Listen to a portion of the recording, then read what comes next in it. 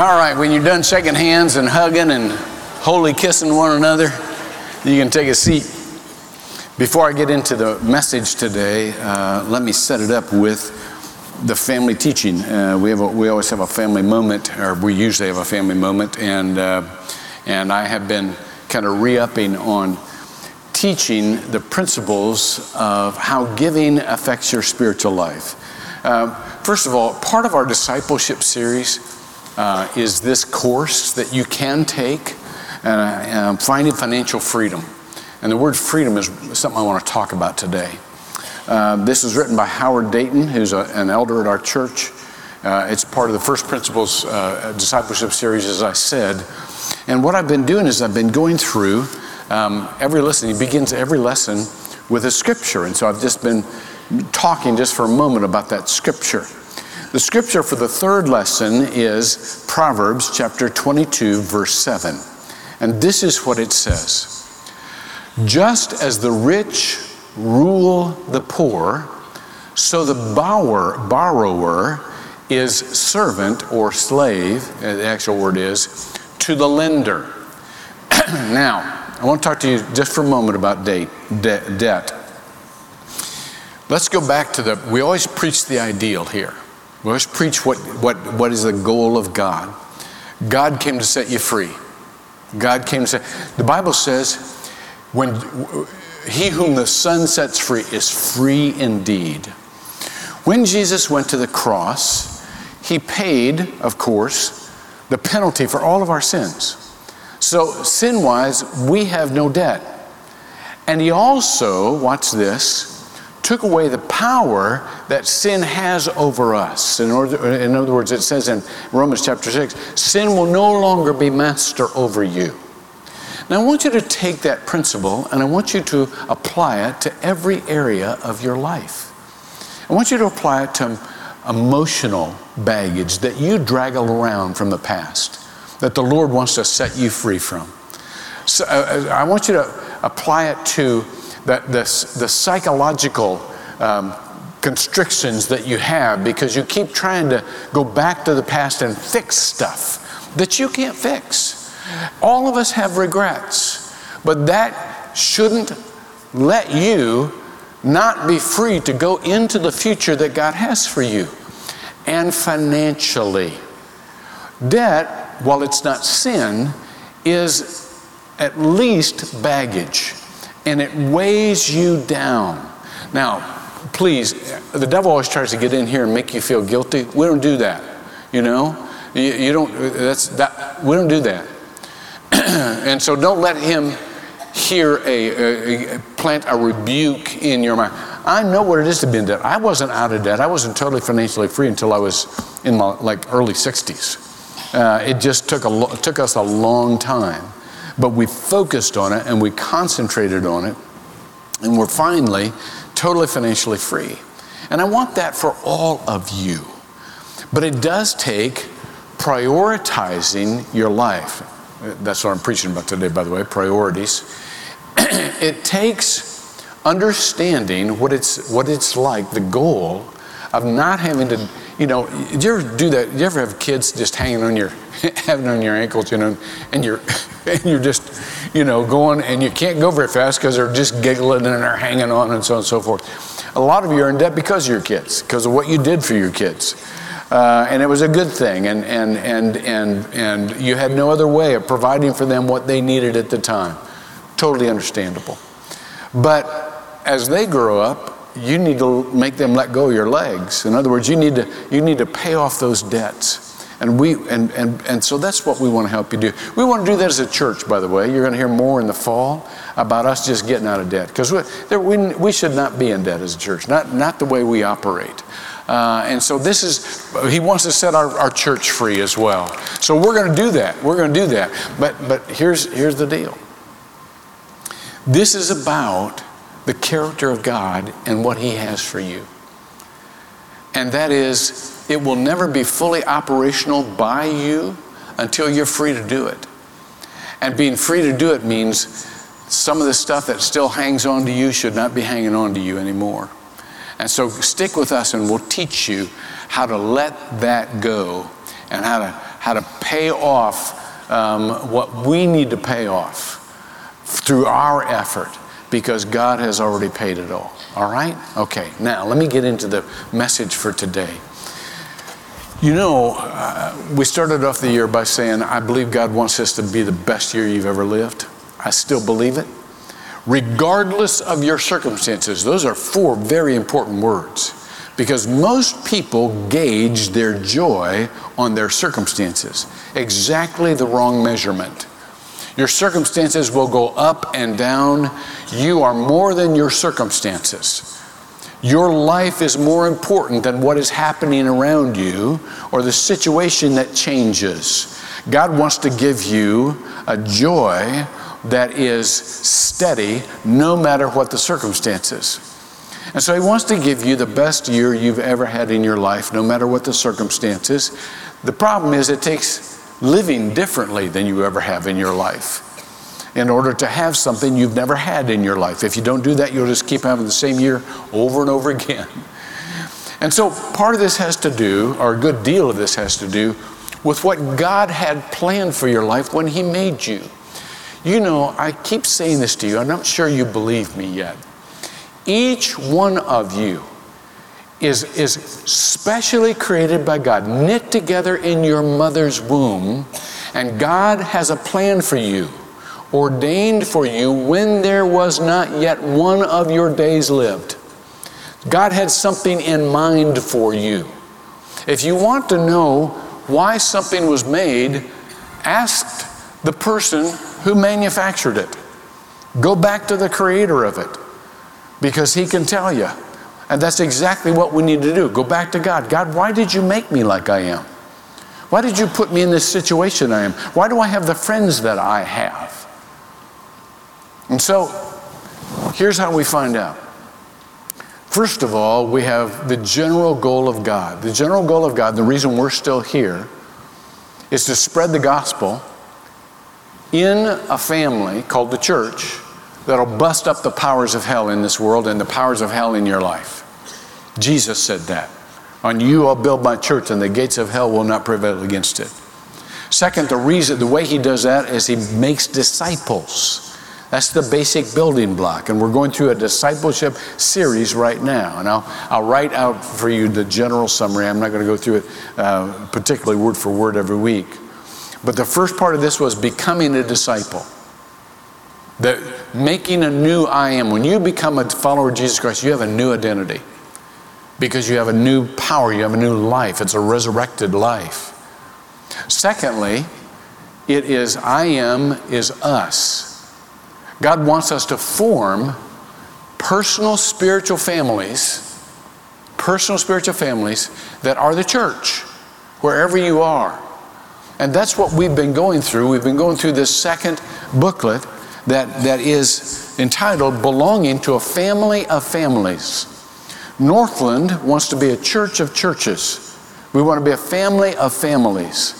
You need both a personal family that has your back and can sustain you and that knows you and that walks through life personally together with you. Can't do that with thousands of people. You can do it with the people he's given you.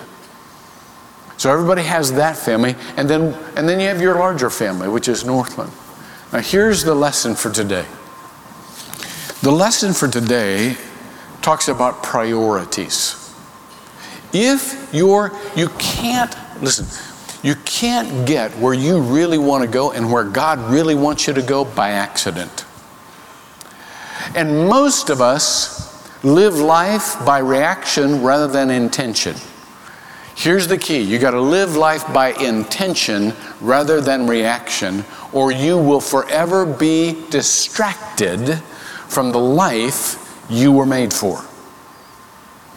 This is how the Bible puts it in Ephesians chapter 5, verse 15. Be careful, it says. In other words, here's the Greek means be aware, be deliberate. Now watch. This is in the present. It's a present participle, And you see all these present participles all through this passage that I'm about to tell you. A present participle means you got to keep doing it. You got to do it again after you just did it. And then you got to do it again after you just did it. And then it's a repeated or continuous action in your life. You're not careful just once. You're careful every day. You're not deliberate just once. You're deliberate every day. This is what it says. I'll read it from the screen. This is one you're reading. Look carefully then how you walk, not as unwise, but as wise, making the best use of the time, because the days are evil. Put up the next one. Put up verse 17. There it is. Therefore, do not be foolish, but understand what the will of the Lord is. Now, stop right there. Let me tell you kind of where I just told you where we're going. I want all of you at some time in the future to be a part of a church that's formed around you. Because that's the only power that the church has. That's the only way the church can spread to people who will never come into a church building. And God meant the church for all the world. And so we got to do it by relationship, not by organization. And when you do it by relationship, then you become the ministers. Now, watch this. I was reading a book this week called Failure by J.R. Briggs. And it's all about people who go into professional ministry. Oh man, it was horrible to read. Because the casualty list is unbelievable. 1,500 professional ministries leave the ministry every month. Every month. Watch this. Out of 20 people that go into professional ministry, one retires from professional ministry. 1 out of 20. Horrible stats. Of all the people that are in professional ministry right now, 80% are profoundly discouraged. And 84% of their spouses are profoundly discouraged. So I'm reading this. I'm not thinking about professional ministries. I'm thinking about, I'm recommending that my whole congregation go into ministry. What am I doing? You know, is this a lemming deal where I just, run over the cliff with me here? What am I doing? I mean, every part of being a shepherd comes out. I want to protect you. I don't want you to be discouraged and drop out. And, then you read a little further. And you realize why they're all discouraged. And it's simply because they had expectations for their lives that Christ never had. When you go into professional ministry, you just think you're going to have a church like Northland. That's what everybody dreams. There are very few churches like Northland. And everybody compares themselves to churches like Northland. And so if you do that, what did I tell you about comparing yourself to one another? You never do that. You will always be dissatisfied, either with them or with you. And that's what they do. They place false institutional expectations on themselves, or they place real institution expectations on themselves that are a struggle to meet, like budgets. All right? And so there's a lot of people in the institutional church that are just struggling. But that's not you. Because this form of the church, when you say, I want to just form a church around my family and my friends, there's no finances involved. Unless you want them to be involved. There's no expectations. Listen, what did Jesus expect of his disciples? That they would form a committee and erect a building and, no. That they would love the people right in front of them the best they could with God's help. That's all he expected. That's all he expects of you. That's all I want you to expect of you. So this whole idea of setting priority, understanding the will of the Lord, is really important. Because God's will for you is not that you build a great institution. God's will for you is that you love God and you love the one right in front of you. It's pretty simple. Jesus told us that in the Great Commandment. What's the greatest commandment? That you should love the Lord your God with all your heart, soul, mind, and strength, and your neighbors yourself. Super simple. And so, when it comes to setting priorities, we need to understand this. First of all, it's not about the mechanics. It's not about how the world measures success. It was never about how the world measures success. It's all about your personal relationship. Your personal relationship. Let me show you this. I am going to go to Matthew chapter 6, verse 33. This is what it says about setting priorities. But seek first his kingdom and his righteousness. Now, what is righteousness? Righteousness, as I told you, if you do a word study on righteousness all through Scripture, it's meeting the demands of a relationship, both with God and with men. It's all about a relationship. When I say we've got to set priorities, I almost guarantee you the first thing you start thinking about is, I got to prioritize my activities. I got to get my schedule straight. I got too much going on and I can't get it all done. That's the first, most of us, that's the first thing we think of. That's not what God thinks of. This is what God thinks of. Who do you love? Because there'll always be time to do what they need done when you love them. You'll always do, whether it's convenient or not.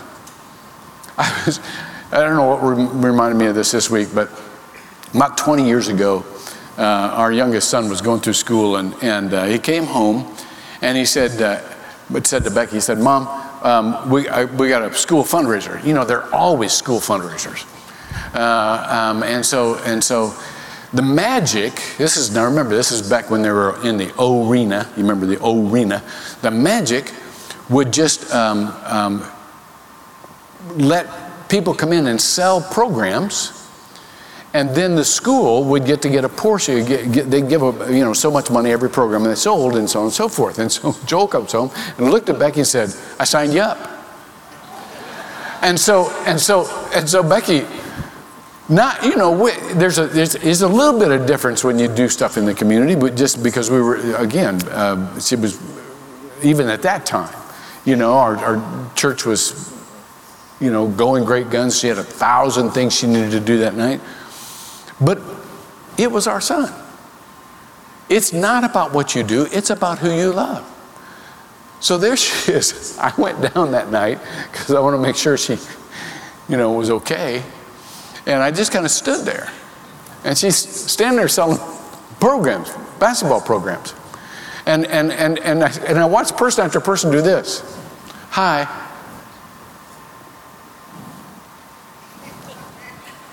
"Becky? Yeah, want to buy a program?" She never told them, why she was there. I could just see them all walk away saying, "Man, we got to start giving more to the church. Our pastors' wives, selling basketball programs, for crying out loud." But it never was about the programs. It was about the son. You understand? It's about the son. It still is about the son. You prioritize your life by your relationships. I know so many people who there's hardly anybody I know that doesn't want a wonderful relationship with God. Hardly anybody I know. But do you understand what that takes? In Berlin right now, there is a painting that hangs in one of the art museums by Adolf Menzel. Adolf Menzel lived until he was 90 years old. His last painting, he wanted to be of Frederick the Great, giving a talk out in the field to his generals. And so he charcoaled in Frederick the Great, and then he painted the generals, and then he painted the landscape, and in great detail. Beautiful. Then he died. He died before he ever painted in the central figure. What you see is a beautiful picture with a little charcoal drawing of the main focus. Do you know how many people there are that fully intend for Christ to be the center of their life, but they don't put him first? They paint everything else. They do everything else, thinking someday I'm going to put Christ first. But what if someday never comes? Because you know what? There's enough going on around Christ that pretty much someday never comes. It wasn't that his life was taken from him unexpectedly. He was 90 stinking years old, for crying out loud. He should have known he had a limited time. I don't care how old you are. You should know you have a limited time. Prioritize Christ. Make him first. Haddon Robinson used to say, you know, he came across this recipe for rabbit stew. Haddon Robinson was a great preacher and a great teacher of preachers. And he said, I came across this recipe for rabbit stew one time, and I read it, and at the top it just said this: first, get a rabbit. You know, you want to be a Christian? Get Christ. Focus on Christ. This isn't rocket science. This is simple. He makes it simple for us. Prioritizing life is not about details and schedules. It's about who you love first, who you love often, who you love every day, how you arrange your life because of who you love. Understand what the will of the Lord is, the Bible says. Understand what the will of the Lord is. It says, let me read some more. Let me start again with verse 15. Therefore, I'm going to read this in the context that it really is written. Keep looking carefully, then, how you are living out your life. Not as unwise, but as wise. Keep making the best use of the time. Now, literally, in some of your versions of the Bible, it says redeeming the time. In other words, buying back the time. If we're not intentional about the time, we'll waste it. We won't take the opportunity that's right in front of us. We have to be intentional about that. So it says, buy back the time. Keep buying back the time, because the way the world is arranged right now, we tend toward poverty. That's the Greek word used here, poneros. It means you squint. Now, have you ever heard? There's an expression called "giving somebody the evil eye." It's like that's giving somebody the evil eye. You know, you have a very narrow focus, and when you live by reaction, you have an evil eye. You just need to get that done. Then you just need to get this done. You never. And the Bible says, "He who has a healthy eye, hoplos." It means generous. It means wide open. Sees the big picture. You got to see the big picture. Who do you love? What kind of person do you want to be? How do you want to look back at your life? That's the big picture. That's the big picture. That's what will bring you fulfillment. The other will only bring you frustration with yourself and kind of disgust how you just kind of wasted your time. Therefore, do not be foolish, but keep understanding what the will of the Lord is. We grow in this, by the way. It's like any relationship. The better you know them, the more you understand them. And this it doesn't just dawn on you all of a sudden, oh, now I understand the Lord. You walk with him. That's how you understand the Lord in a situation. Now let me go to the next part. The next part is all about community, and that's what we're talking about here. Being a family of families, because it puts it in the context. So if you're going to do this, you can't do this by yourself. You got to have a community. You got to have people who will keep you on track. Let me tell you Proverbs, another verse from Proverbs 15. Proverbs 15 says, folly brings joy to the one who has no sense. In other words, most people just kind of live from one gratification to the next. What's going to make me happy right now? What's going to make me happy? And then it never does. Not for very long. But whoever has understanding keeps a straight course. In other words, who do you have around you that will help you keep on track? You know that phrase, right? Who do you have around that will help you keep on track? That will say, no, you remember what your priority is. You remember what God would say. You remember what Jesus would do. That's what we need. We need those around us. And so that's why in the next part of this, in Ephesians, starting with verse 18, it says, and do not get drunk with wine, for that is dissipation, but be filled with the Spirit. Okay, remember? This is the present imperative, and it means I order you to keep getting filled with the Spirit. You don't get filled with the Spirit one time. You know, you can have an initial event where you feel the filling of the Spirit. By the way, the Spirit is in you as soon as you accept Jesus Christ as your Lord and Savior. You can't divide Jesus from the Spirit.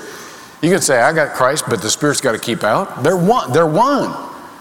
And so you've got the Spirit. But the goal is to be filled with the Spirit, going from resident to president.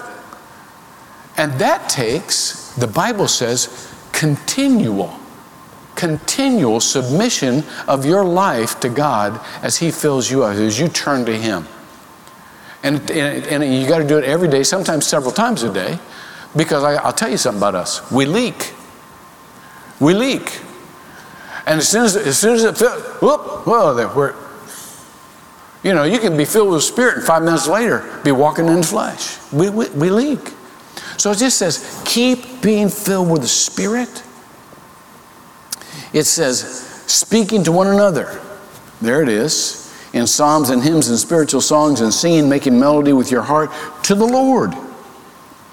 Always giving thanks for all things in the name of our Lord and Savior Jesus Christ. And keep being subject to one another in the reverence, in the fear of Christ. I was in St. Louis this week, and I'm a part of a national advisory board of a Center on Religion and Politics. It was founded by John Danforth. Remember Senator John Danforth? Jack Danforth. He was an Episcopal priest and a senator, and always interested in how religion integrates with politics in a healthy way. So it was a room full of very bright people. It's a part of Washington University. It's a scholarly event. Lots of people there from Yale and Harvard and so forth. I was the only no-count preacher there. But Danforth said something that just stuck with me. Listen to this. I just was struck by it. It was some of the wisest words I've ever heard in my life.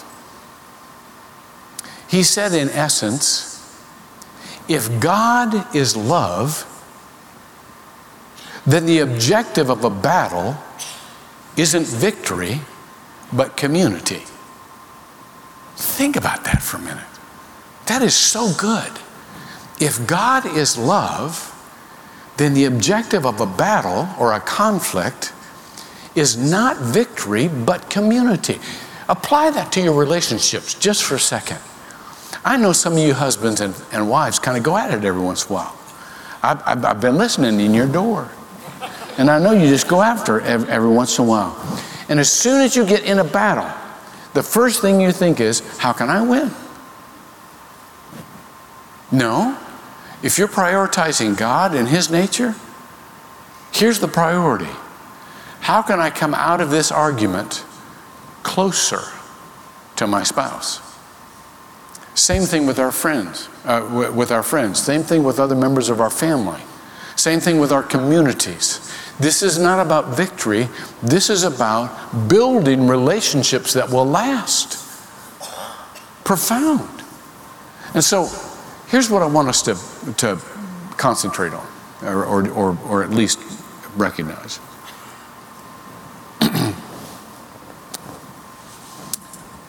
We need to understand this is about one another. In Galatians chapter 5, verse 13, this is what it says. It says, you, my brothers and sisters, were called to be free, but not to use your freedom to indulge the flesh. In other words, me first. Rather, to serve one another humbly in love. That's the key. Anytime I talk to people about setting priorities, I know they're thinking mainly about the mechanics of life. How do I get the mechanics of life to work better? That's not love. That's business. I heard a story one time about this farmer who put an ad in the paper for a wife. You know, they used to advertise for spouses back in the day. This is way before eHarmony or Match.com or Christian Singles or whatever you got. This is it. We do it now, networking. But back in the day, you put an ad in the paper because you didn't have networks. So this is what we put in. Farmer, 36, looking for a wife, about 30, who can drive a tractor. Enclosed picture of the tractor. Well, things may have worked that way back then. But I got to tell you, he missed something about marriage. He missed something about marriage. This is not about mechanics.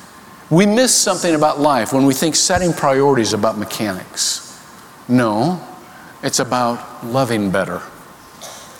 It's about being more like Jesus. It's about our God. And it's not, this is going to blow your mind. It's not mainly toward how religious you are. William Temple, I love this. William Temple was once the Archbishop of Canterbury. That's the head of the Episcopal Church. Or the Church of England, I'm sorry. Not the Episcopal Church, the Church of England.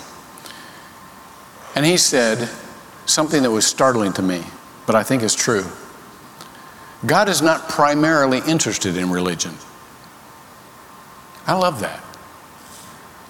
Jesus Christ didn't come to die for religion. He came to die for you. God is not primarily interested in religion. He's interested in people, all people, not just the one who are already included in his family. All people. So when we set priorities, this is how it should go. God first, the people he's given us to love, who we already have a relationship with, and the people he's given us to love who we don't have a relationship with yet. And that's where the church needs to go. This is what it says in Colossians. By the way, I'm getting a message. Parents of Linda Rella, please report to the children's worship wing. I'm sure everything's fine. Your child probably just misses you. Okay, Colossians, put Colossians up there.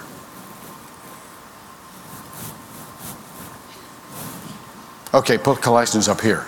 There we go. Be wise in the way you act toward outsiders. Make the most of every opportunity. Let me close with this. Some years ago, a guy named Gerald Jones was part of our pastoral staff here. Gerald, I love Gerald. Gerald's just a great guy.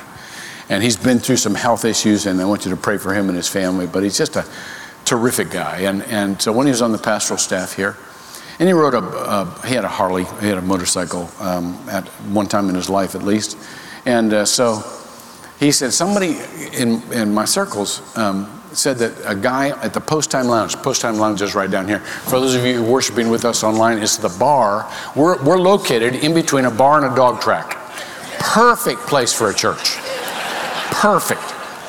And so the Post Time Lounge is right down here, and he said somebody in the Post Time Lounge died in a motorcycle accident, and they're not church people, and they don't want to come to the church, but they want me to go down there and do their funeral in the bar. What do you think? All of us immediately said, absolutely, that's what you do. So he went down there, and he did this guy's, I don't know whether they had the casket there or not, I never asked him, but he did this guy's funeral at the Post Time Lounge, in the bar. People sitting at the table with a beer right in front of them, And this was not normal for them. This was not normal to hear him talk about Jesus and about salvation and about the gospel and so on and so forth, about how much God loves us and so on and so forth. But he stayed as true to the gospel as he could. And after one point, he made a point that was really kind of resounding, And he said after he made the point, there was this dead silence. And then there's a voice in the back of the bar that shouted out, "I'll drink to that." I love that. Some people don't know the word hallelujah. Some people don't know the word praise the Lord. They just know, I'll drink to that. Perfect place for the church. Perfect place for the church. Because our priorities are not religion. Our priorities is who is God, who is Jesus, and how did he love us, and who did he love besides us? Pray with me. Lord, thanks for this kind of correction about how we set priorities or don't set priorities. Lord, help us to set priorities by love, by our love for you, by how Jesus loved us and wants to love others through us. Lord, if there's anyone in the sound of my voice that doesn't know Jesus as their Savior, they're still walking around with all that sin clinging to them and weighing them down, let them know right now they can be free by praying this prayer with me. Lord Jesus, I know when you died on the cross, you paid for my sins too. And you offer me the gift of salvation and a brand new life. I want it. I want that right now. I accept that gift. Come and live in my heart and lead me from now on. For those of us who have already said that prayer, Lord, lead us. Lead us in love as to how to reorder our life so that when we get to the place where it's time to go, we can look back and say, I did what really mattered. We pray this in Jesus' name. Amen. Please stand. As you're standing, let me give you some closing instruction before the benediction. First of all, remember that we have a prayer team. If you're on site here, they would love to pray with you, no matter what your prayer needs are. Second of all, if you said that prayer for the very first time and you're in this room, you have a little tear out on your worship guide that you can write your name in there, give us some contact information, and just put Beginner's Bible Study. And we'll get you with some people who can guide you through the first steps of being a disciple. And it's it's a short-term thing, but they will connect you also then with other folks that you can connect with. So you can have a spiritual family. Third, remember, children's ministry volunteers, we need you. Anywhere in the foyer, they've got tables set up, or in the hub. But man, we got great kids here, and they can use you. You don't have to be a teacher. You can be a helper, or you can be an administrator, or a welcome person, or whatever. They got lots of slots for different kinds of folks who like to do different things. But if you can, we'd love to have you. And then lastly, remember Nepal, 2 weeks from today, over in the rink, they're going to have teams going one after another, room full of people, switching out every hour, one after another. That's why you need to set up. We need to make sure that your shift has you there so that there's a place for you to serve. But it is so fun to do that. I did this with the kids last Saturday, and it was just a ball. And so if you can help, go ahead and you can go online and sign up, or you can go in the hub and sign up. Okay, 2 minutes over. Let's go live like Jesus, and then come back for more next week. See you.